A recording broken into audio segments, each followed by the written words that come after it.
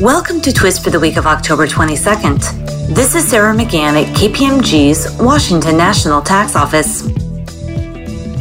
The Texas Comptroller recently determined that the taxpayer's charges for access to online educational courses were not subject to sales and use tax.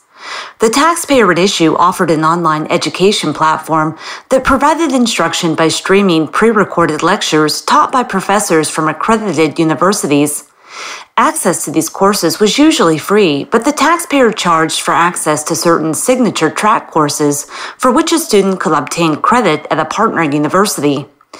Under Texas law, sales tax is imposed on sales of enumerated taxable services, including cable television services and information services.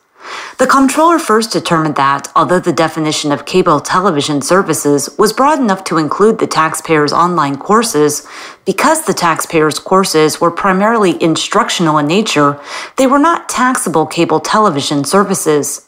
Second, the Comptroller concluded that the taxpayer's services were not information services, as the taxpayer did not compile information for customers, but provided instruction and verified that enrolled students were competent in the subject matter taught.